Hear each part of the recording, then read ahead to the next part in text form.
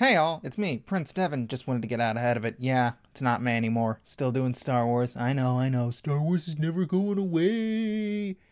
Just wanted to get out ahead and acknowledge that. And you know what? For a special treat, at the end of this episode, you'll get the full, unabridged It's a Trap beat Kyle made for us for Star Wars Month. That is Kyle Alicia at The Real Ragnarok at bandcamp.com. Enjoy, everybody. It's a trap. Hello, everyone. Welcome to Original Podcast Do Not Steal, a podcast wherein every week I, Prince Devin, and my co-host... Amber Autumn, she, her. This is so bizarrely direct. Yeah, I had a cold open, and I was like, I don't know if this matches the tone, like the more kind of self-important tone I want to shoot for, hopefully, with this episode. Usually our podcast is about, child boners and Nazis. But now that I've said that out loud, here's the original cold open. So, Amber, have you ever sucked dick, in a heterosexual way? No. I was getting so ready to say yes, and then you threw the one turn that was going to stop me. Sorry, no. I didn't suck dick until it was a gay thing. I love the idea that a professor actively listens to this podcast. Devin, have you ever sucked dick in a heterosexual way? I don't think I've ever sucked dick. You don't think? No, it's just funnier if you say You're not sure? I don't... Well, now it's like I've gaslit myself, but yeah, I'm pretty sure I haven't sucked dick. I think I'd remember it, because if I was ever in the position to suck dick, I imagine it'd be like that Louis C.K. bit where it's like, I'm gonna suck you, and then I just wouldn't. But anyways. Do you think that Disney's gonna send us a copyright strike because we're mentioning Star Wars in the same podcast that we've so far mentioned child boners, sucking dick, and Louis C.K.? We've been live for like a minute and a half now. That would require people listening to this podcast, a thing that does not That's happen. True. So anyways, That's true. Original Podcast Do Not Steal is a podcast wherein every week Amber Autumn and I pretend to talk about media, but we do the thing we just did for a minute and a half, and at the end of that diatribe, make a character at the end. But sometimes we have episodes that are different. They're structured like our old show that only 2 episodes exist of, where we pitch each other how we would handle a property. And today, the property we're handling is Star Wars, and the specific pitch is how we would do a solo Star Wars movie. Yes, it is. And before we get into that, there are the questions that we do to make you, the audience, feel like we're people, so you'll be more compelled to give me money. Give me that sweet, sweet money. So, Amber, here's my question for you. What would you say is your biggest strength as a DM? I would say, as of right now, this is going to seem very strange to you because it's a very different answer than I think I would have given in high school when we were playing together, which is maybe just partly because my group is very different and they want different things. But as of the place that I'm in right now, RPG-wise, I think my biggest strength is coming up with NPCs who my players have very strong reactions to very quickly. Joss Whedoning it. Absolutely Joss Whedoning it. Yeah, no, I'm just gonna hope none of them are listening, because I did.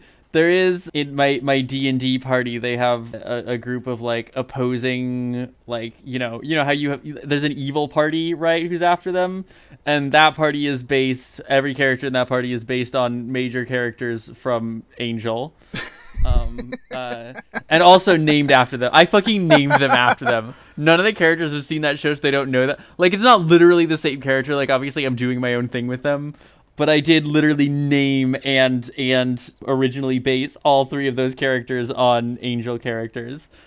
So yeah, just Whedoning them. That's why the old adage exists: good authors borrow, great authors steal. Thank you, that's very sweet. You're welcome. What about you? I think my strength as a DM, and I haven't done it in quite some time, so I don't know if it's still true, but I think I'm not good with rules, I'm not good with setup, I'm not a great yes-ander, but I do think I am very good at extracting character moments, and I will do everything within my power. I will have solo sessions with you one-on-one that the rest of the group doesn't even know about. I will pull whatever I can out of Tall Guy, god damn it, but you will have a character moment, and you will have an arc. By Job, I will put everything into that. That's a great skill. I actually really struggle with that because like I don't know, when you're playing with me, I really need my players to like take initiative to like do like I will give you the setup. I can lead a horse to water, but I'm really bad at making them drink. This is why I've always wanted to do like a co-DM thing, and I'd call it like a voice DLC pack, because all the NPCs you interact with have one of the 3 voices your DM can do, but if you have 2 DMs, you get 6 voices now that NPCs can do. So, we're gonna pitch our Star Wars standalone movies. Who talks first? I talk first? You talk first? You beat me to it. Did you get it? That's the thing they say in the Star... One mind. We're a forced dyad, Devin! No! Fuck, shut up! Fuck you! Oh, God. Oh, all I wanted was force stepping. That's all I wanted, and they gave me fucking force triad, and fucking somehow Palpatine just returned. Oh, God, fucking movie. So yeah, who do you want to? So fucking bad. Fucking. Everyone's favorite thing in the world is complaining about Star Wars, right? Anyways, so yeah, but like, who? You, me? Who? Do you have any strong feelings in either direction? So there's as of time of recording, there are 2 Star Wars standalone movies so far. There's Rogue One, which is bad, and there's Solo, which is bad. Does that cover it? I think Rogue One is almost good, and Solo is just bad. And yeah, that about covers it. Cool. Great. Glad we got that out of the way. The standalone movies with more planned on the way are usually, in general, about taking some sort of aspect of the franchise and then amplifying it and giving it a standalone. So Solo, right, is the Han Solo origin story. Rogue One is about the group who like stole the Death Star plans originally. Many Bothans died to give us this information. Thanks, Mon Mothma. Actually, I don't think a lot of Mothans died. I think it was like these characters who now have names, like fucking Cassian and... None of whom were Bothans, I don't think. Asian boyfriends and... Urso and Alan Tunic droid. That's right. And so when I was coming up with mine, when I was brainstorming mine like 15 minutes ago, I thought, what element of the Star Wars universe is really ripe for expansion and has a lot more that could come out of it? And so I figured, obviously I came up with Broom Boy. I'm kidding. Obviously. No, that would be that would be fucking horrible. The whole point is that is not a lore important character. Fucking under no circumstances. You say that like that doesn't mean he's destined for a Disney show. He is, but that's stupid. I know, I didn't think of Broom Boy exactly. I actually didn't even really think of like any particular specific ties to any specific characters. Maybe it's like fucking... Oh, do you mean a thing that would make Star Wars better? I know, yeah. Like, truly, I came up with a continuity-free thing, but maybe I make the main antagonist, like, Admiral Briggs or fucking, like, something, right? Like, I just make it some character. Photocopy my tweet where I say treat Star Wars like a setting, not a genre, and you have infinitely more interesting movies. Musical, but in so Star Wars. True. Rom-com, but in Star God, Wars. Please. Like, revenge thriller where it's a Sith master and the one seeking the revenge is the apprentice. That'd be dope as Northman, but Star Wars. There we go. Oh my god. Oh, that'd be so fucking cool. Dude, fucking Sith. Oh, I'm having a moment. This is gonna be so fucking cool. But that exact speech of, I will avenge you, father. I will save you, mother. I will kill you, Fjolnir. But a Sith. Oh my god, that'd be so fucking sick. Oh my god. Oh, that'd be such an awesome movie for no one but me. Oh, that'd be fucking rule. I'm breaking up with you. This is the end of the podcast. Alright, here's to make it better. Kill Bill, but Star Wars. I don't, like, revenge movies aren't my favorite thing in the world, so Northman was the first one that came to mind because recency bias, but like, come on, man, that'd be dope. Someday we're gonna do our Last of Us Part 2 episode. Internet's gonna have a field. Oh, I'm not ready for the comments if we get an actual trans woman talking about fucking Last of Us Part 2. Let's fucking go. Give me attention online, bitches. I thrive on it. Mine is probably less developed than yours because I thought of it right now, and you've probably been like brainstorming yours forever. Because as we all know, you want to put a bunch of work into it, and I want to put in the minimum amount of effort required to have a podcast. That's the sell. That's the dynamic. Yeah. So we have a world. It's during like the Imperial era. No, you know what? The movie starts, and we're not sure when exactly we are in Star Wars time. And we get introduced to our main character who, I don't know, in Star Wars fashion, we take like a normal name and then we give it like a normal one-syllable name and then give it like a slight twist. Like, let's call her Gwyn.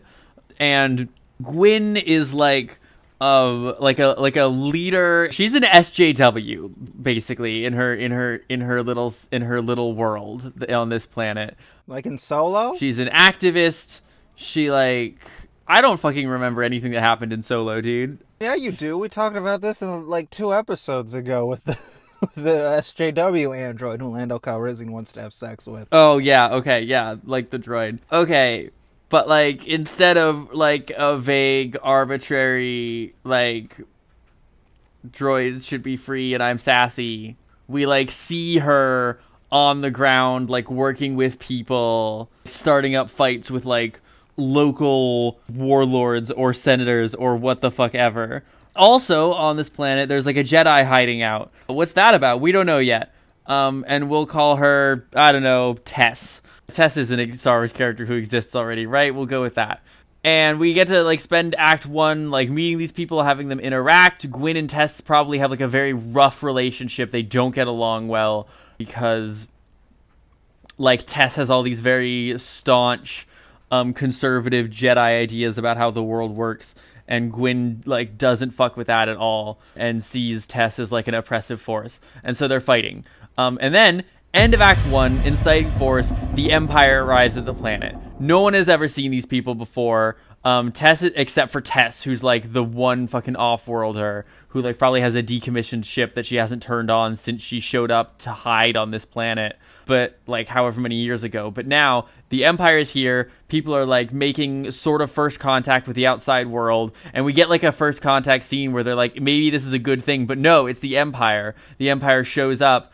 They, like, enslave a bunch of people. They kill a bunch of people. It's horrible. We, like, keep the violence PG because, you know, you still want to sell movie tickets. But, you know, in no uncertain terms, it's a bad deal. And so, of course, Tess and Gwyn are both people who are going to be, like, inclined to fighting this. But, like, a lot of the early part of the second act is both of them trying in their separate ways to stop this happening, but their, like, methods are very, very different from each other, and so they come into a lot of conflict. So, like, most of the runtime in this section, like, isn't necessarily, like, the emotional center of this isn't about fighting the Empire, it's about them conflicting with each other. And then also, like, we gotta have, like, a main character on the Empire side, right, like a primary antagonist figure. And yeah, maybe you make that, like, General Briggs or someone from the original trilogy in order to, like, give people a face to latch onto and, you know, give the continuity fanboys some catnip, sell a bunch of movie tickets, make people think that the movie was good because it explained why there was a hole in the Death Star. God, I fucking hate that movie. Rogue One's not that bad. I feel weird. Like, the consistency through Star Wars month, we've dunked on Rogue One, because I honestly don't think it's that bad. That's fine. We can have slightly different opinions on that one, and it's literally fine. That being said, fuck Solo. That movie sucks ass. That's funny. I liked Solo better than I liked Rogue One. Oh, we're such opposites. Look at us. We're Gwyn and Tess right now. Yeah. So, I think the Empire sets up some kind of, like, big cavernous like prison holding cell. Like, okay. So what it is they have this, like, ship where they're about to they have this big fucking freighter where they're about to ship, like, a fuck ton of, like, slaves off world. And so, like, they have to figure out how to stop this ship from like taking off in the first place, because if this ship takes off, then all of these people are going to be gone, and it's going to be way harder to get them back. So they kind of have to make a last stand thing, and Tess and Gwyn both separately make their attempts to stop the thing, and then because they're fucking bickering and they can't get along, at like around the midpoint of the movie, Tess gets killed. No. Probably by General Briggs or who the fuck ever it is. And honestly, let's give whatever bad guy a lightsaber. Let's give them a lightsaber, because I think that's going to matter later. So maybe it's not General Briggs. It's fucking whatever. I don't care. So that's like the midpoint turn. And suddenly, Gwyn manages to get the prisoners. She managed to get to the prison cell using Tess's death as like a distractive moment. Somehow that happens. We figure out an action scene. It works. It makes sense. It's fine. But then, suddenly, you have all of these people. The one person who is both force sensitive and has a lightsaber has just died. They're in a bad spot. They're unarmed, and they're in the heart of this ship. The all is lost moment. No. Oh. The all is lost moment is going to come later. This is the midpoint. The like rest of the second act, these people have to like sort of like it's like we sort of get a little bit of a cat and mouse game. You have all of these people who are like trying to survive on this ship while like hide in this huge ship and find hiding spaces in it, while all these stormtroopers led by this one guy are trying to hunt them down. And we get our like, Disney mandated action scenes in it, but we also get like a lot of scenes with like a weird little bit of a horror bent to it to give it like a fresh angle. And then, you have a lot of settings here you can mine for the theme parks or whatever. A lot of Lego sets out of it. The characters manage to shut down they manage to like blow up the engines so the ship can no longer leave. But in the process, like the only way to do that is by blowing power to the whole ship, which means all of the deadbolt doors seal. So they have like trapped themselves inside, and the only way that they can get out now is by having like a direct confrontation with this guy. What ends up happening, you get a little bit more cat and mouse stuff, but now it's the third act, so like the stakes are escalated and what have you. And then and their goal at this point, they're like, okay, our one shot that we can see out of this is to recover Tess's lightsaber.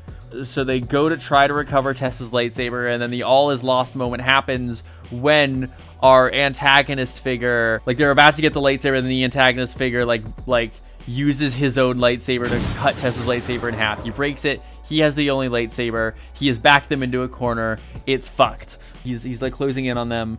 And then the way that we resolve that problem, the way they get out of that sticky situation, they all, in a very like Broom Boy sort of way, they like access things that Tess told, like they access lines that Tess said earlier. And they remember like bits of wisdom that she said that they didn't recognize as wisdom at the time. And none of them like have the trained ability to like channel the Force by themselves. But the Force is like an energy that flows through all living things, right? And so collectively, between all of them, they manage to like join forces to access the Force and to use that to turn the tides of battle. And maybe that manifests as like we get to do some like bullshit ass wuxia fighting stuff where the antagonist has a lightsaber and our protagonist is like just like unarmed and fighting with hands, and we get some like cool ass martial arts move. And probably you have like the way that it's visually represented is that all of these characters like join hands, and maybe joining hands was like a symbol that got a gesture that got used symbolically earlier in the movie as set up for like ways that these characters were doing community building amongst each other. And then it becomes like about solidarity and about like how these gifts are accessible to people when they join forces and when they and how there like is power in solidarity. And then you also get like this like girl power bent that you get to like sell a lot of merchandise about. You get to claim your movie as feminist because you get the like women are witches, we're the daughters of the witches you couldn't burn angle, which like gets to be like a very marketable thing while also like maybe making an actual statement about like women and magic, the way that power gets interpreted in women. And then you get to like have a big moment between Gwyn and Tess's Force Ghost, naturally. And because that's like obviously the actual emotional center of the movie, and then it becomes about how these like two women who have like very different motives but like ultimately share a common enemy in colonialism. This is all about leftism the whole time, could you tell? Anyway, that's how I would do a Star Wars movie, so I guess I'm talking first. All right. Well, there are some ways that ours parallel, and I'm curious. I look forward to talking about that at the end. But I guess it's my turn now, and It sure does. you know what I haven't done in a while, Amber? I haven't written notes. I came prepared with notes for this episode. I'm so excited to hear it. All right, so I know you did. It's sort of intimidating that you came on with notes, because I'm like, I just paced back and forth in my bedroom for a couple minutes. don't feel bad, because I've been stressing out about this for a while. Like I've called Hans twice to be like, hey, can I pitch this at you to make sure I know what I want to say? Oh, really? It's the reason I don't cover Berserk to any meaningful degree on like TikTok or YouTube or anything, because I'm way too attached to it, and if I don't like sell people on it, I feel like I failed this work, even though this work in particular is just one that exists in my brain. But anyways. No, totally. That's why we haven't done Godzilla or Gem and the Holograms yet, is because they're like too important. Yeah, they mean too much. So anyways, I call it Star Wars Freedom ? And to start, none of my characters have definitive names, because I'm bad at naming conventions. That's why it's Star Wars Freedom ? And this is a thing I go back and forth with, but I want to talk about music for a second. Okay. Star Wars music has a specific feel, right? You want that, I can't remember, because I always want to say Danny Elfman, right? Danny Elfman, That's a guy? Yeah, that's a music guy? That's the music guy, but when I'm making the Star Wars movie... That's a music guy. I mean, John Williams is, like, the Star Wars movie guy. Yeah, bad with orchestra people, because I'm not a music nerd. Shout out to all my music nerds out there. But when you hand me a Star Wars movie, I want to look at all these music nerds, and I go, what does space pop sound like? When you're making the score for my Star Wars movie, I want to do the Guardians thing, where you're using music to deliver Peter's character arc and his emotional state throughout the film, but I don't want it to be human music. There's a Trandoshan in my movie. What's Trandoshan grunge metal sound like? Make that. Right, and then right, put right. it in my movie. You're music nerds. Do that shit. Right. And that's just a thing. So the score of my movie sounds like that. My movie opens with a hangar bay. That opens. It descends down. Smoke. Pew, pew, pew, pew, pew. Blasters. A man rolls, gets up, stands right at the precipice of the hangar bay. He's whatever Thrawn is, those blue people with the red eyes. Yeah, the blue people with the red eyes. That's what they're called. Yeah, they're called the blue people with the red eyes. He's got a leather jacket with golden adornments, so, he's the, Captain Rogue kind of guy. And while he's at the hangar bay, he's making sure that everyone gets in. So, like, as everyone runs by, he pats them on the shoulder. First one run by is it Twi'lek with twin swords on her back. And then the next one is the Trandoshan, who in the script is called Borsk, because Bosk, ha ha ha ha, I'm original. Ha ha ha, yeah. And Borsk almost shoulder chucks him, like he's very domineering and selfish as he gets in. And he's like, all right, 1, 2, and then you hear, I'm hit! Gotta go back for this kid. And so our captain rolls back into the fray, finds the kid, and the kid's like, go on without me. I'm just gonna slow you down, man. And the captain's like, no, listen. If we leave you here and you die, we have to send your next of kin a letter saying you died. And that sounds like extra work, and I don't want to do that. And then the priest comes by and is like, you, hands up, infidel. And he's like, listen, kid, I got this. And the captain does a shoot, bang, bang. And I want to establish this within the opening. His two things are established here, that he has a dry wit, right? He's got that dry wit and award-winning smile, and he does a quick draw because he's a cowboy, because Star Wars is fun because it's a sci-fi western at the same time. That's right. And so he kills the one guy, and he's like, you're going to make it out of here, kid. We're getting out of you alive. Puts him on his shoulder, and as the smoke clears, you see they're surrounded by more cultists than they thought. And he's like, okay, mate, kid, maybe we won't make it out of here. But then you hear beep, boop, boop. Oh, what's that? They had an assassin droid on the whole time. 88 is his name in the script.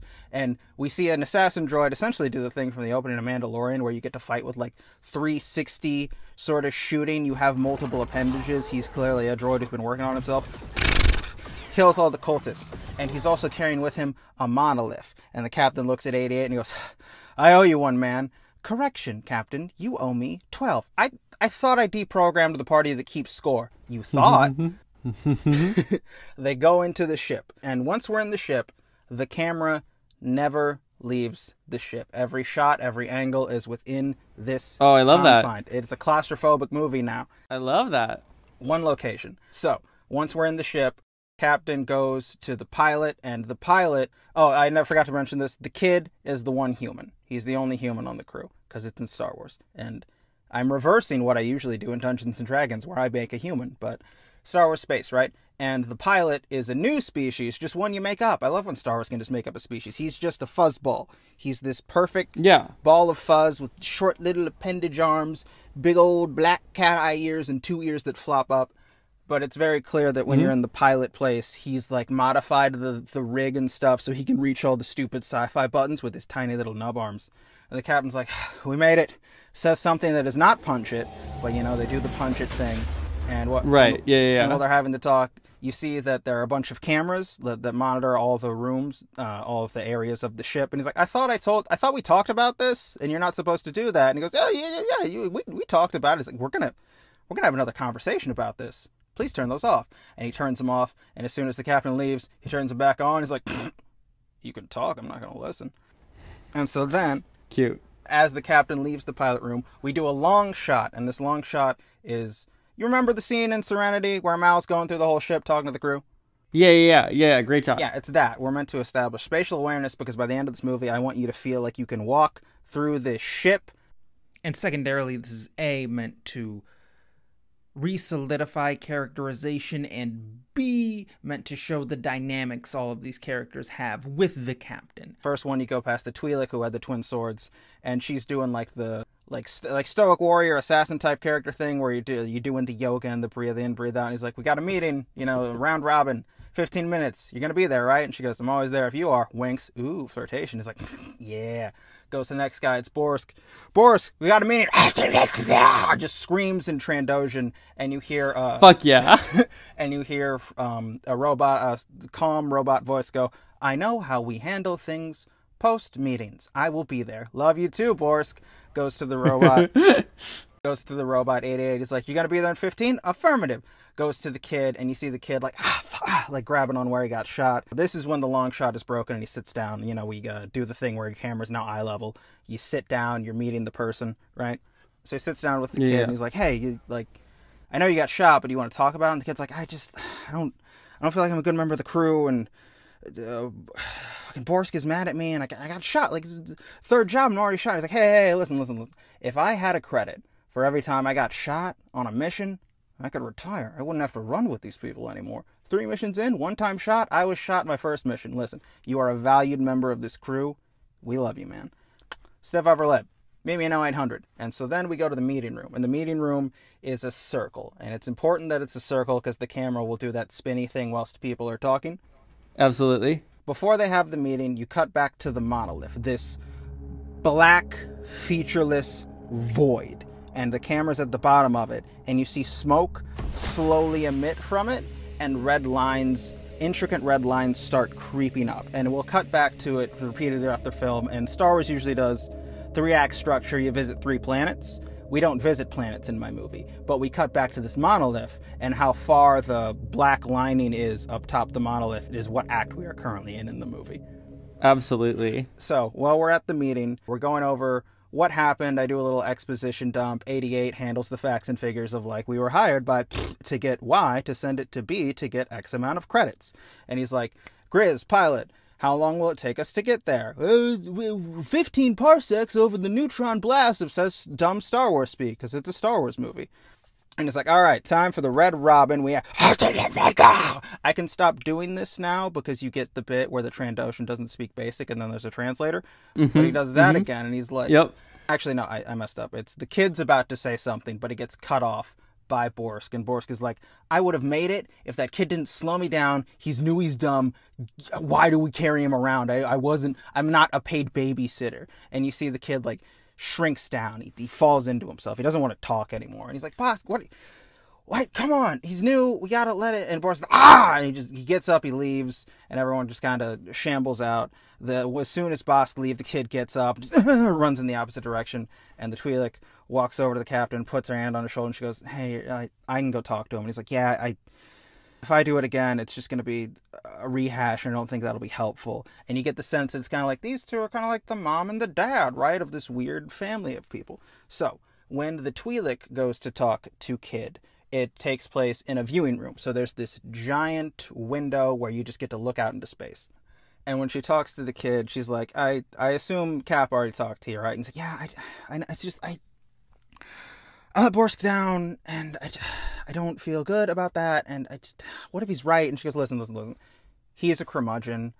If you want him to not be mad at you, do you know how to sharpen weapons? And he's like, yeah, I know how to sharpen weapons. And she pulls out of her pocket like a whetstone. It's like, all right, hey, take this. All you gotta do is offer to sharpen one of his weapons. That's gonna be what he's doing. You cut back to him, and yeah, he's just sharpening some fucking stupid blades that don't look like they work, but they're sci-fi, so fuck it. Just offer to sharpen some blades. It'll get him back on your good side. And then ask him about the Great Hunt. He loves to talk about the Great Hunt and the Scorekeeper. And the kid's like, what's that? And he's like, ask him that. And he's like, okay, is that like, should I wait for it to simmer down, or can I go talk to him now? And she's like, go talk to him. And before she can say now, he hauls off to where Borsk is. The captain comes back in. He's like, you are going to be a great mom someday. When are we going to settle down, raise some weird hybrid babies on a backwater planet, build a little ship for us? Well, the captain does this. He takes his jacket off. And you know the thing where you wrap your wrists around the arm of the jacket? Yeah. He does that, puts the jacket behind her, and uses the jacket to pull her in. Because you know how every Marvel movie does the thing where it's forehead to forehead, hand on the back of the neck to denote intimacy? Yeah. I use this jacket. Like, he's pulling her in. They're flirting while they're talking about this. And it's like, hey, when are we going to raise that planet, get those hybrid babies? And while this happens, you see one of her hands go up on his chest and another hand go behind her back. And she ninja move leverages the coat. So now she is behind him and has her hands on the coat. And she pulls him back because we're switching who's flirting with who in this moment. It's to establish that they are on equal footing. I don't do the will they, won't they, Zoe and Mallory thing. They are just into each other. And this is their flirt, fight, dance thing. But what she says when she's able to pull him back and is in the power position, she goes, when you can acknowledge there's a third person in this whole thing, and the camera you do the Kubershaw effect, it's holding on Captain's face, looking in awe at the window, and then you cut back to space. And the idea is he's in love with space. He loves the adventure. He loves this. He loves that great inky void. And she can see he's having a moment, so she sort of lets the jacket down, and he goes on a monologue, and he goes, back in my planet, if you tried to be anything that wasn't what you were stationed with at birth, they did everything in their power to squash it out of you. And every night I looked up at the stars and I knew there had to be something more. If there's a great inky void out there that connects us all and these great burning things of gas, there's got to be more to life than that. And he puts his hand to the window and he goes, and as a kid, I always dreamed of touching a star one day. And I know that's stupid, but it's what got me off that planet. She's like, it's not stupid. It's cute. And then you cut to Borsk and the kid, and I don't have the dialogue worked out for this, but essentially it's like, hey, I can sharpen one of those blades, tell me about the Great Hunt. And this is my in for Star Wars nerds, where I talk about lore, because Trandoshans, the Great Hunt and the Scorekeeper, and the fact that their religion is like, the way to win points in your religiosity isn't about being a good person, it's about gaining points, winning scores. The hunt is what matters, and the hunt is the great equalizer in all things. And the kid's kind of fascinated by that idea of like everything being equal in a sort of way.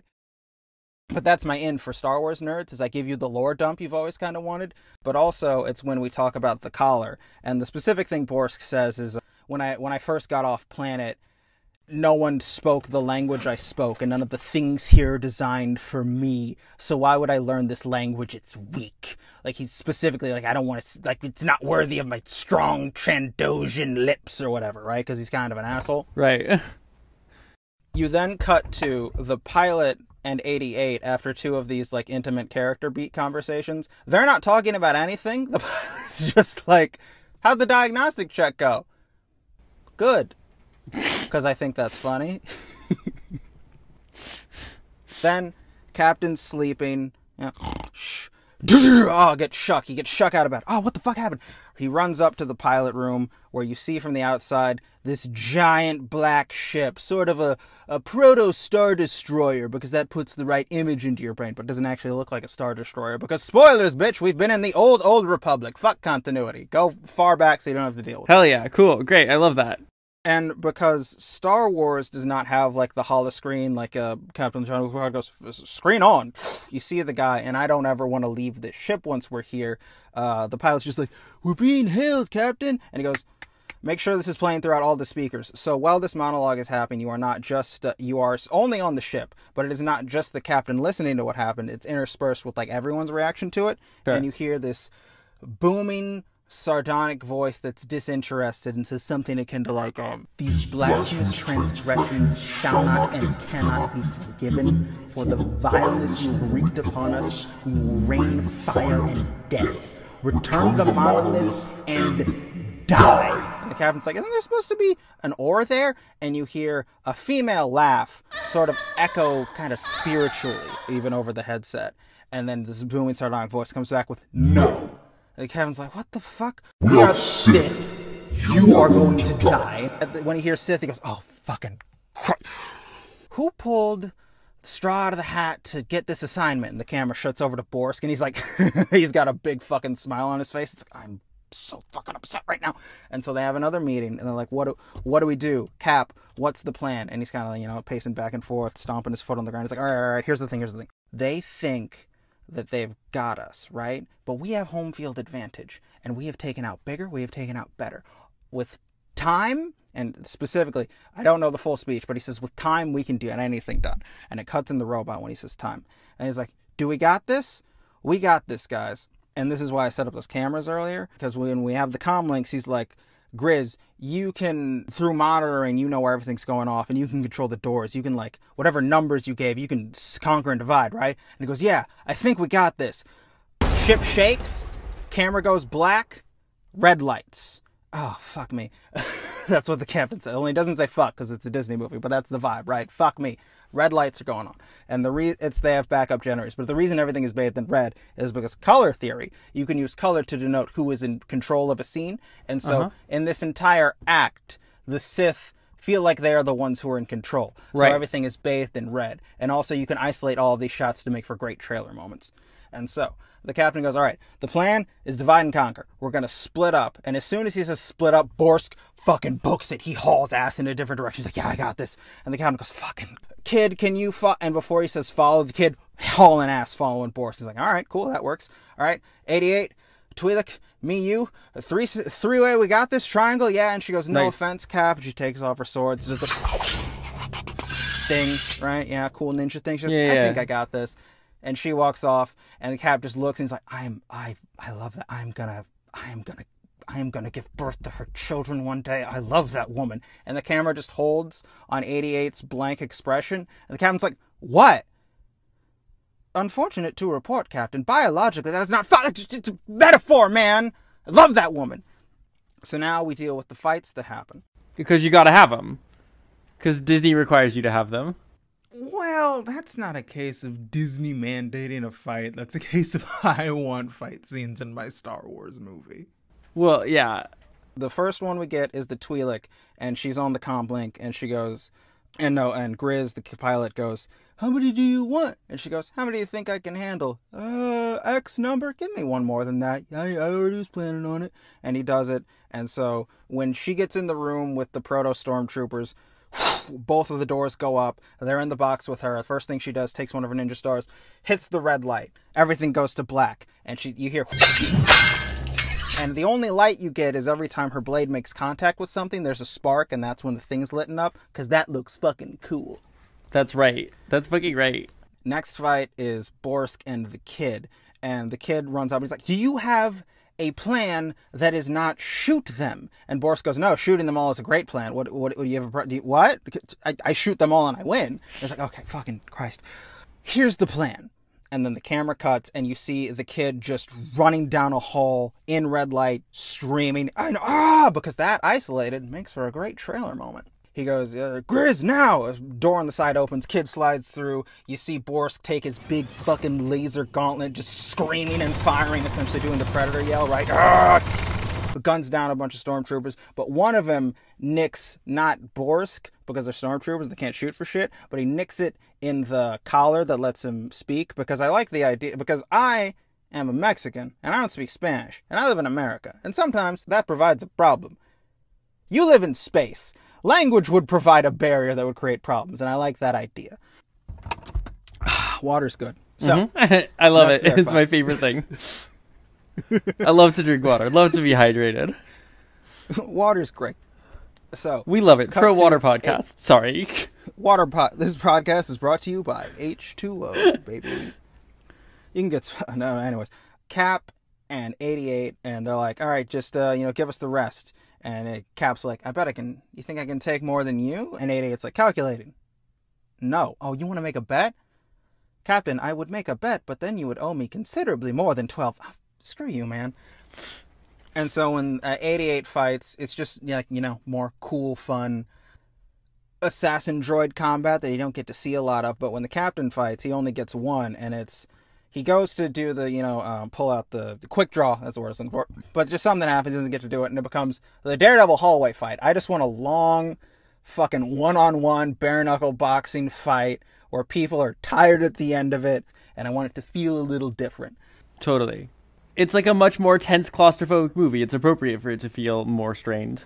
Yeah, so when they finish the last stormtrooper, lights go back on. And in my notes I have, lights go back on. Did we win? Equal, fuck you. No, you don't win. Yeah, yeah. And so they do it, and you hear the booming voice again over the comlink, and it goes, perhaps I was too quick to underestimate you. Maybe you deserve a face-to-face. And you hear big fucking loud footsteps, like every time Batman enters the scene in the new Batman movie with these heavy goth boots with spurs at the end of them for some fucking reason. And the people we meet are, I don't have names from the script, but it's Eldest Brother and Mystic Sister. And Eldest Brother, I'm going to describe him real quick, I'm going back to Sith as a race, like the red people with the weird chin thing. And you've seen the extended cut of Star Wars, right? You remember the Mouth of Sauron? The extended cut of the original one? Yeah. Yeah. Okay, so sci-fi Mouth of Sauron, but with an Aztec twist to it. So he's got this black thing that covers most of his face, sideways tusks that jut out of the bottom of his lip, and there's gold adornments occasionally through it. And the reason there's like an Aztec tint to it is because Star Wars is this wonderful cross-pollination of weird culture shit. Say what you want about Book of Boba Fett, unarguably the best part is the fact that because the actor is a Polynesian dude, I can never remember his name, but I bet on set he was like, what if the Tusken Raiders performed Hakkas? So Boba Fett can do Hakkas in one scene and the next scene be like, I'm the Daimyo of Tatooine, and I love this weird cross-pollination shit. Yeah, and absolutely. You ever seen Mayan stuff? Cool fucking aesthetic. It is. It's true. And his sister I give less of a description to, but it's Asajj Press via 2D Clone Wars, but much more mystic vibe. And while he has these loud sardonic footsteps and loud booming disinterested voice, she floats in. Like she's not even gracing this disgusting ship with her feet, because she's literally above it all, because she's floating, right? Yeah. Mm-hmm. So, over the comlinks again, the captain goes, all right, same plan, divide and conquer. We got this. But importantly, this time, Bosk doesn't just immediately run off as soon as he says divide and conquer. He looks at the kid, nods over, and then the kid and Bosk walk off, right? And so it's Kid and Bosk versus Mystic Sister, 88, Captain, Twi'lek, Eldest Brother. Okay. So with the Mystic Sister fight, she speaks, but she does the thing our friend Darth Ultio did, where he did the Force speak with mind, because she's above all this. Why would she grace them with her tongue, right? Because it's a parallel to Bosk, because it's like, don't be this guy, don't be this kind of dick person. Right. And when they have the first fight, like, they're trying to do the thing, they're not really working on the same page. She's just effort. Like, remember when Darth Vader holds his hand out and he just, like, absorbs the blast? She does that. Like, she doesn't move them, she doesn't block him, she just absorbs it. Whatever, you fucking prick. And she goes, you Trando seems so proud. I think it would be wonderful to know what it looks like, feel fear. And she sort of puts her hand up into the light. little motion as she says fear, and his eyes go big. He grabs his head and he just fucking he freaks out. He starts panicking. I don't know if Trandoshan's can sweat, but he is. And she lightly giggles as he's like clawing at his own face, and the kid has to grab him and run away. Devin, that shit's hot. I'm sorry to report, that shit is hot. Which part? The part where she was talking. That's how we get listeners. Cut back to the rest of our crew dealing with the big brother, and his thing is he does not use the Force. He is a Sith who believes that power is a thing you assert over others, and power is a physical thing it is might. It is your ability to flex and lift heavy objects. He's not into the whole mystic aspect of being a Sith Lord. Yeah. And so the Twi'lek, like, she runs at him, right, tries to do the power slide twin blade thing, but he effortlessly cuts both of those and then kicks her on the way back for good measure. Then Captain's like, "You're not kicking my girlfriend in the face," runs out, grabs him by the collar, throws him overhead, and as he throws him overhead, the camera follows in this arc motion as he lands him back down on his back, kicks him over, slides. They both slide into a thing, fall down. Captain looks over, is like, "You got more blades, right?" She grabs 2 blades mounted on her thighs and goes, "I always have more blades." She's like, "God, I love this." And then we see the droid doing that thing droids can do where they can talk to ships. Door closes. Captain bangs on it. 88, what are you doing? "You two alone were not able to stop him. I do not believe further intrusion from you would be effective." That doesn't answer the question, what are you doing? And he looks and he says, "Affirmation. I am buying you time." What? And then it goes silent. And we do what would be a pop song, but a Star Wars pop song, right? Sure. It's interspersed with, like, the captain doing the thing where he's like banging on the thing. He's yelling into his headset, like yelling at Grizz to open the door. The kid's carrying Borsk away as she's laughing uncaringly. And we get a fight. We get a sick-ass fight between a Sith Lord and an assassin droid. And we fixed my problem with all... I'm a big Clone Wars era fan, but anytime battle droids show up and they're fighting Jedi, I go, "This is stupid. Force crush. Throw them into the other one. You have the Force." But this is a motherfucker who doesn't use the Force, so it fixes the problem that only exists in my head. I did this for me. That's what we have this podcast for. That's the whole point.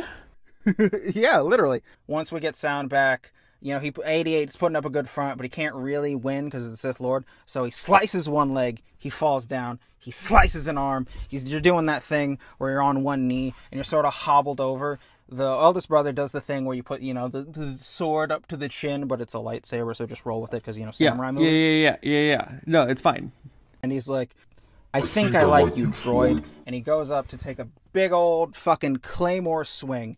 And 88 looks over at the window where the captain's looking, and he goes, 13, because you owe me 13 now. "Wait, what?" And in that moment where he goes, "Wait, what?" 88 does another spin thing, and with the arm that was cut off, this little stump stabs him right in the side. What the fuck? He got one on me. But now, God is bleeding. And once God bleeds, you can kill it. You no longer believe in God. That's right. Cut back to the mystic, Bosk and the kid, and they found a way to hide. Bosk is just panic-ridden, can't do anything, can't think, freaking out, and the kid, like, he grabs him by the broken collar, shakes him a little, and he goes, "You listen to me! My name is..." And it's a big moment where he finally gets to say his name, because every other time he tried to say it, he got shut down. But I haven't named him yet, so he just said, "Johnny." Yeah. "My name's Johnny, and I do not room. die here, and you are Bosk. You are a Trandoshan warrior, and you do not die here. Do you understand me?" And as he's talking, Bosk is like, "Calm down," and he's nodding along with it. He's like, "You talked about the great hunt, the great equalizer? I don't think you believe that for a second. I think you think everything counts, but you're gonna sit here and tell me that those stormtroopers are worth the same amount of points as a Sith Lord?" And he's nodding along. He's like, "Well, yeah, I feel everything you're saying. We are going to kill her. You are going to meet the scorekeeper as a hero, and I believe in you, God damn it. Be the Trandoshan I know you are." And Borsk, he feels the fire in his heart. He sees the eye of the tiger. And this is actually when he does the fucking Predator scream, and he takes his big fucking, I can't think of the word, chain gun, takes the chain gun, firing it. The kid notices, well, this is happening. He goes behind her, tugging over tactics, shoot, bang, bang, using his smoke things. And while they're dividing her attention, the pilot can see this. And he goes, "Okay, I got this." Hits a button, and the camera does the Sam Raimi thing. Evil Dead, right? That? Yeah. But it's a steam noise, and you're following one specific event. until it gets to right where her face is. Boom! Vent busts open, steam straight to the face. Ah! She screams. This is her version of God bleeding. And once God bleeds, you can kill her. And now she's took steam to the face. And also because she's let her voice out. Oh, you're not that high and mighty. You're no better than the rest of us. You scream just like the rest of us. And so, the last moment, the showdown, she's fallen down, kind of blind. Borsk has the chain gun, and she has her lightsaber, and she goes, I don't know, something akin to fuck you. And Borsk lets all the things go, but she throws the lightsaber. She nicks one of his arms off, but he's a Trandoshan, so it's fine. Yeah, because they grow back on Trandoshans. Yeah. Cut back to eldest brother and the captain, and there's a shot, and I don't know if this necessarily works, but the camera sort of makes it so you see the both of them, and you see just the door dividing them, so there's this divide line, and then they start talking to each other, and it's reverse shot between the little mirror in the door. Perhaps I was too quick to underestimate you yet again. You've proven yourself worthy of something. Cut back to the captain. He doesn't have anything to say. No joke, no thing. He's fucking pissed. He just watched 88 die. Cut back to eldest brother. He does the Liam Neeson turn. He doesn't do the Liam Neeson turn, but this is the camera angle I'm kind of thinking of in my brain. He goes, Unleash the beast. Because isolated, that makes for a great trailer moment.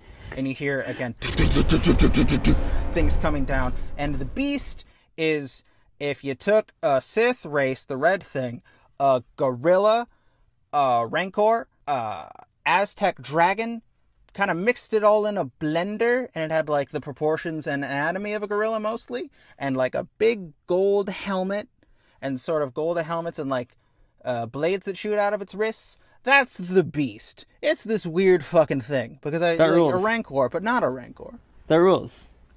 And so, eldest brother goes off to the hangar bay, because this whole thing was about that monolith. And now we cut back to the monolith.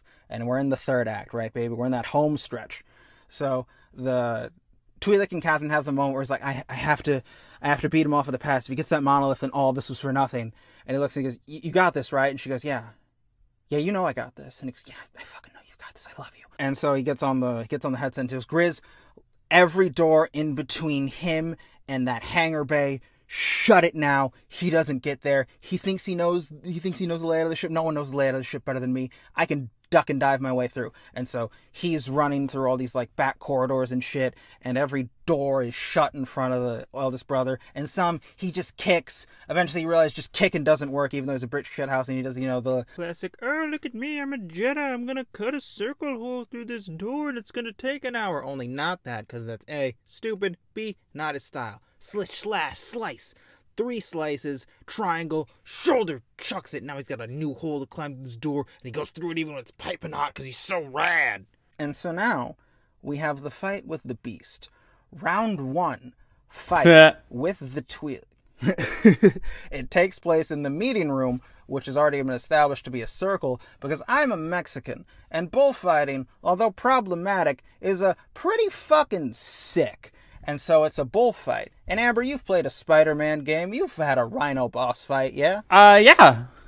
Yeah, it's that. She just gets him to keep running into various walls, kind of tiring himself out. And eventually, this is the one camera shot, like the second I was like, a Star Wars movie? What would I want to do? I knew I was going to have this camera shot movie. So it gets to this point where the beast goes to take a swipe. And the camera is held POV, like the blade. Like you follow the blade. And you know that knuckle beat in between middle finger and ring finger? I do. That like in between area? She goes there and like rides it all the way up, and the camera follows the blade as she does it, and then she gets one of those cool like Marvel flip arounds after she's done doing it, and she goes, I don't know what the hell you are, but good luck not bleeding out after that. And you're like, yeah, hell yeah, victory moment. And then he takes his wrist-mounted vibroblade, puts it underneath his armpit, and just slices his whole arm off, cauterizing the wound, and she goes, oh, fuck! But she doesn't say fuck because it's a Disney movie. She's about to say fuck. And then it's comedically cut off. Cut off with like more running to the hangar bay, the cat and mouse game, and the editing makes it look like Captain's winning. And then you cut back. Borsk and Kid have now made it to the beast. And this is kind of the point of the fighting I want to make, that like the Sith are being a monolith, right? Except one person, 1v1, and under normal circumstances they'd lose, but this crew have each other. So together they can win the day. They beat the beast fight because the Twi'lek wore him out, and now Borsk is going to go fucking nuts. And it turns into Godzilla vs. King Kong. The camera's very low. These punches take a while to hit. It's slow fucking awesome kaiju fights between this brick shit house Trandoshan and this weird ass beast thing. And I stole this from Berserk because of the most metal goddamn thing of all time. But if you have an unattached limb and you use that to bludgeon your enemy, you're the most metal motherfucker of all time. And Borsk does it. He does it a few times. The beast bites into his arm club thing. Borsk takes a bite near his eye. The beast throws him down. He's about to do the gorilla pound thing, but then Borsk kicks him in the eye, and the kid's like, should we help? Twi'lek goes, I don't think we'd be of any use right now. And eventually he kills this motherfucker all like King Kong style. All right, now we cut back to the monolith. It's a top-down view, the camera sort of turning, and you see that that it's almost done being made. There's an incomplete circle that you can kind of see the negative space where it would be. The camera pans down. The brother's face helmet thing that cuts off his eyes takes up the foreground. In the background, the captain. Oh, fuck. Despite everything we've done, the brother made it here first. And the brother, like, holds his hand to his wound. He's bleeding profusely. That's the reason Rey and Finn could, like, beat Kylo Ren at the end, because he'd been shot, you fucking idiots. Stop complaining. But he looks down at the blood. He looks over at the captain. Captain's winded, breathing heavy. And he goes, you know what? You do have my respect. Holds out his hand, and for the first and only time, uses the Force. Boom! Force push. Captain flung into the back. Head hits the wall. Oh, falls over. It does that noise when a bomb goes off in a movie. Yeah. And the captain kind of, close, door, please.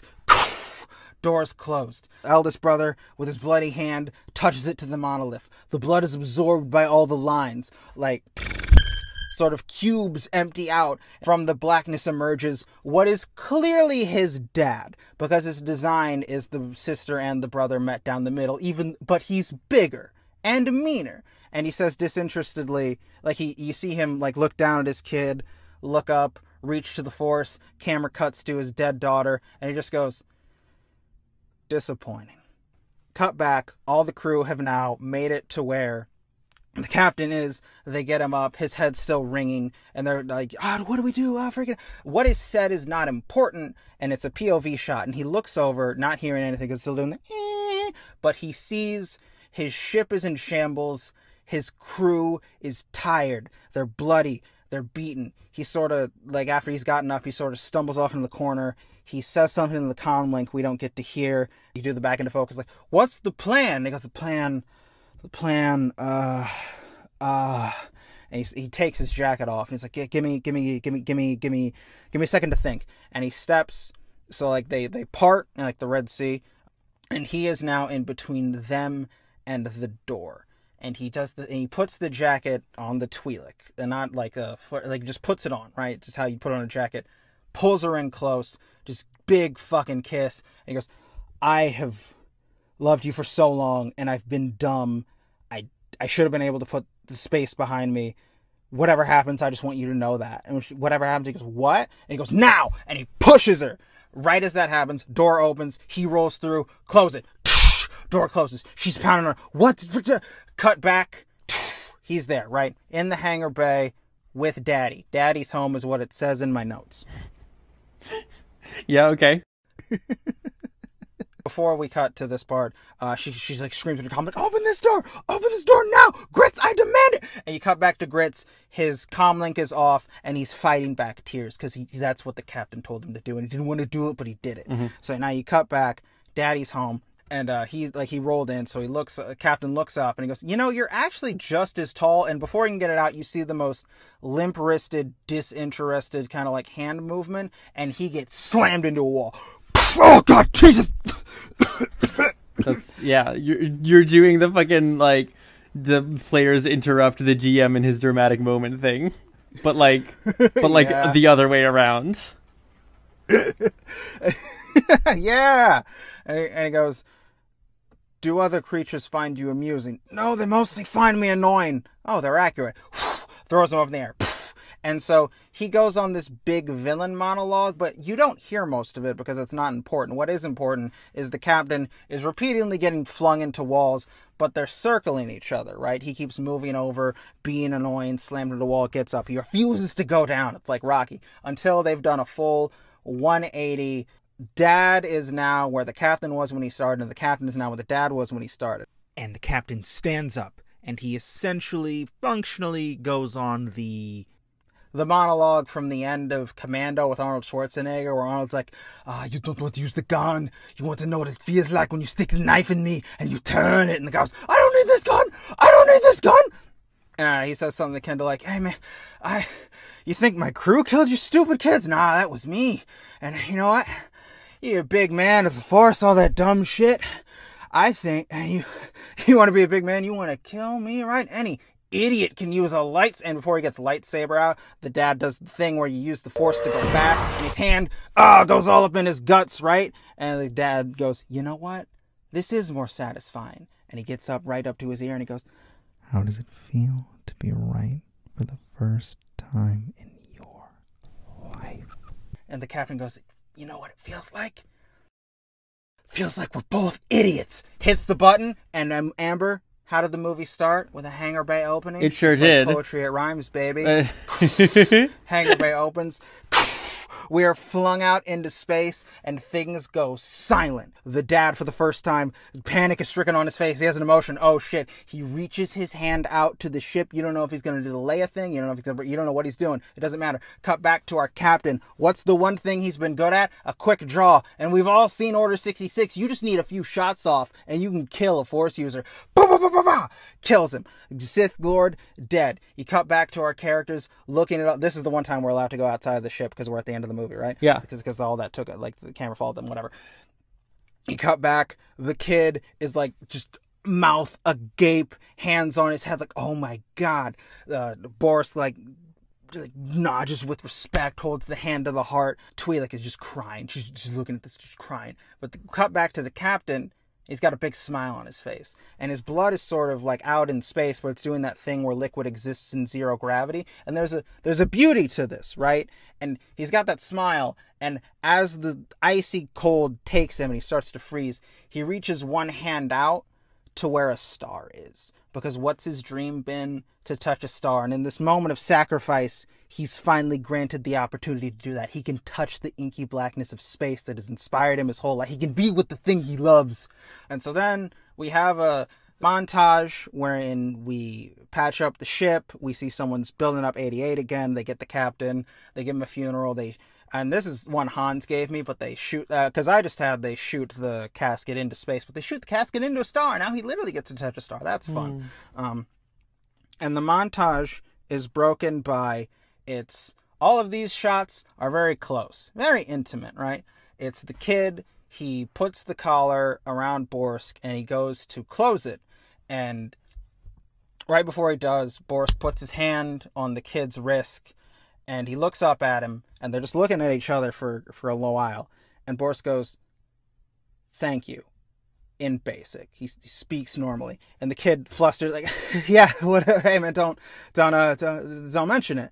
And they're almost forehead to forehead, and the kid's blushing, and the camera holds there for a long time, and it feels like that deleted scene between Gamora and Nebula where you and I watched it and went, "Are they about to kiss?" And then in the audio commentary track I do for this movie, because I'm the director, I go, "Yeah, I wanted them to fucking kiss, but Disney said no." And every fan Q&A and every Twitter interaction, I'm like, "Yeah, no, he wants to fuck they're gay. They're gay in space, and he wants to fuck the lizard."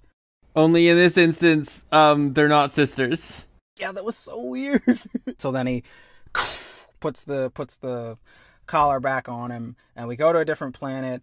Kid and Borsk walk out, and the Twi'lek's like, you don't want to ride with us to the next mission? The kid's like, I have lived so much on this one mission. I'm not out of the crew, but I need a vacation, and I think it would do Borsk to get some good to do things that are not murder people. And he's like, yeah, that sounds like something he needs. And you see Borsk, and he's got the one tiny Trandoshan hand. He gives a tiny little nubby thumbs up.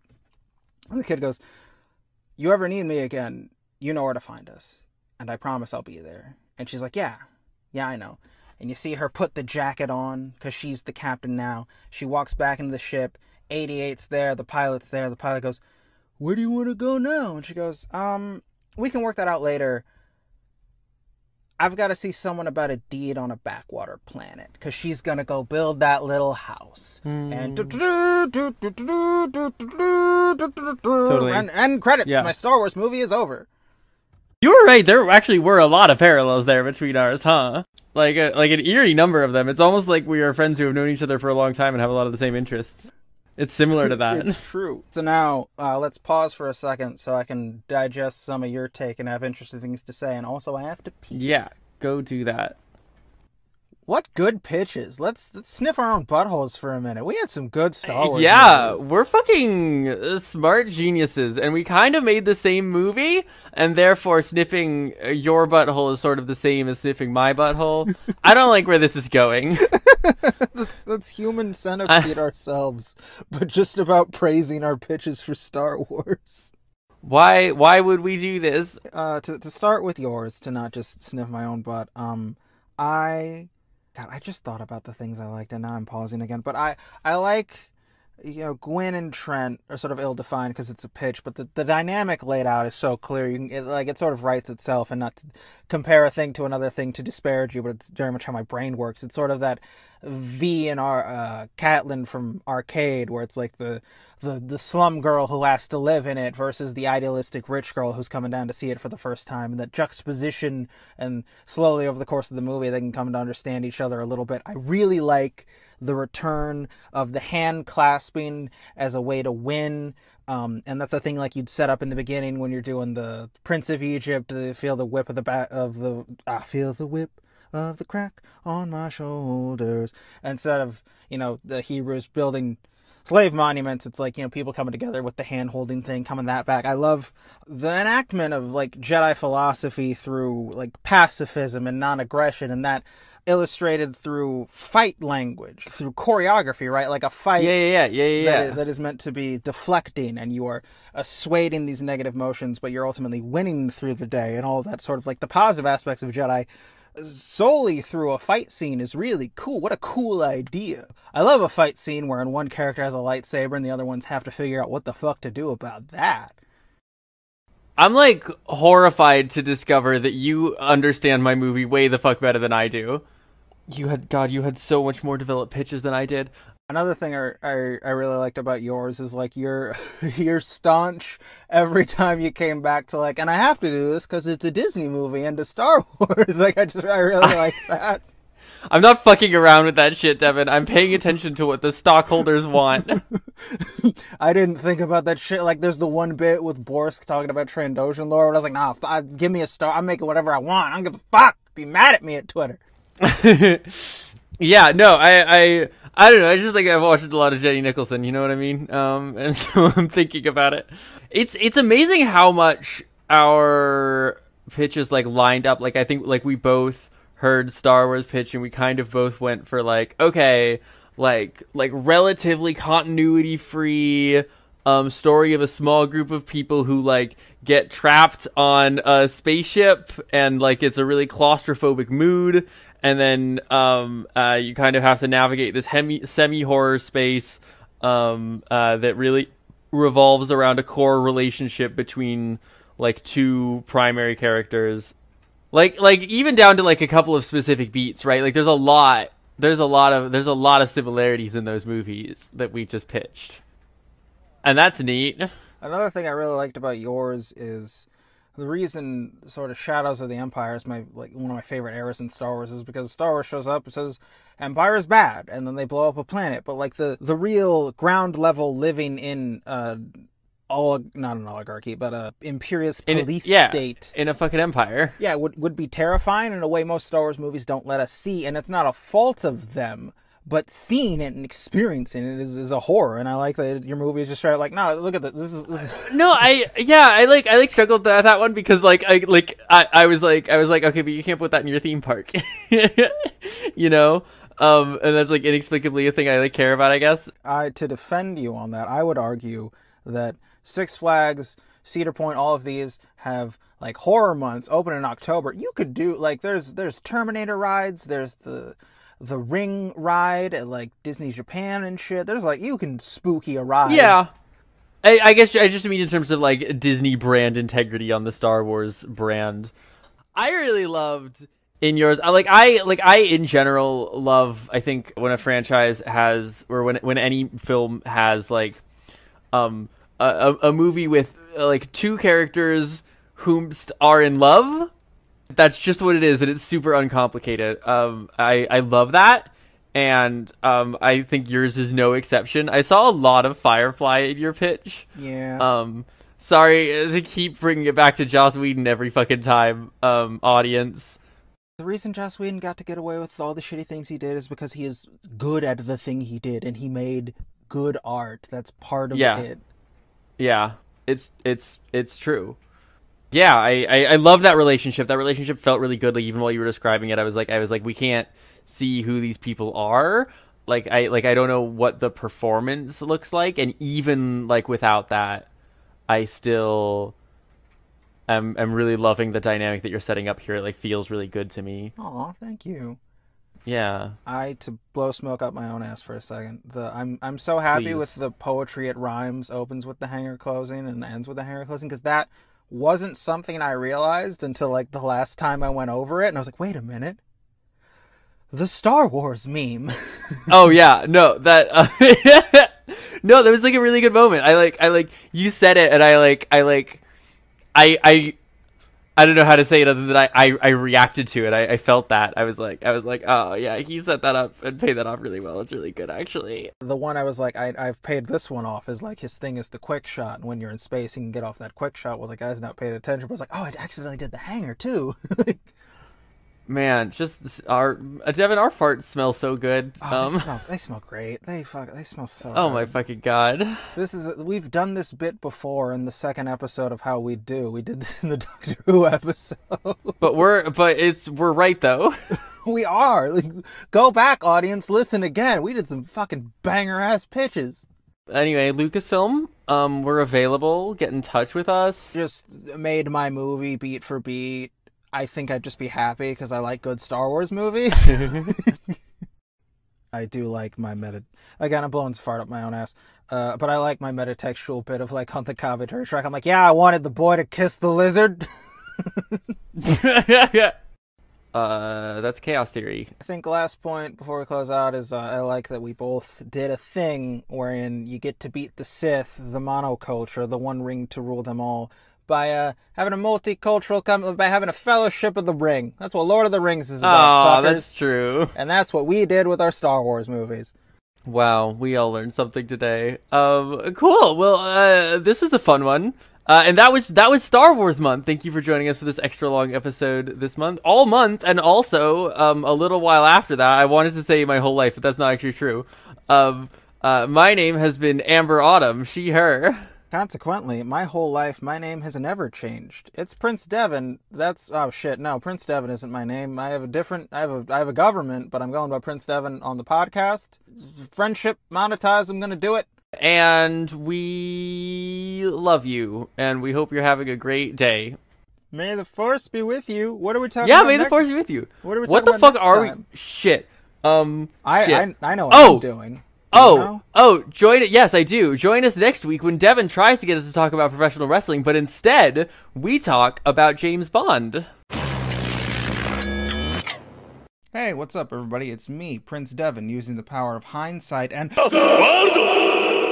let you know that next week is not going to be James Bond because the entire of Star Wars month jumped to the queue line. We're actually going all the way back to the high school D&D episodes. It's a two-parter and more of me talking. Hope you're not tired of that. So anyways, time has resumed. Oh yeah, you did the whole month. Yeah, that'll be a fun one. Because I have a lot of recent experience with it. It's an Amber Talkie episode after all this time. Mm-hmm. And I don't have anything else to say about Star Wars until next year. That's a lie. I'm probably going to open that James Bond episode with my fucking think piece about comparing and contrasting Rogue One to The Wild Bunch and be like, do you get it? It's a meta commentary about the oversaturation of Star Wars. Ha ha ha, we did it. Look at us. Okay, Bye. Space goodbye. Space goodbye. Bib Fortuna bar. Ah!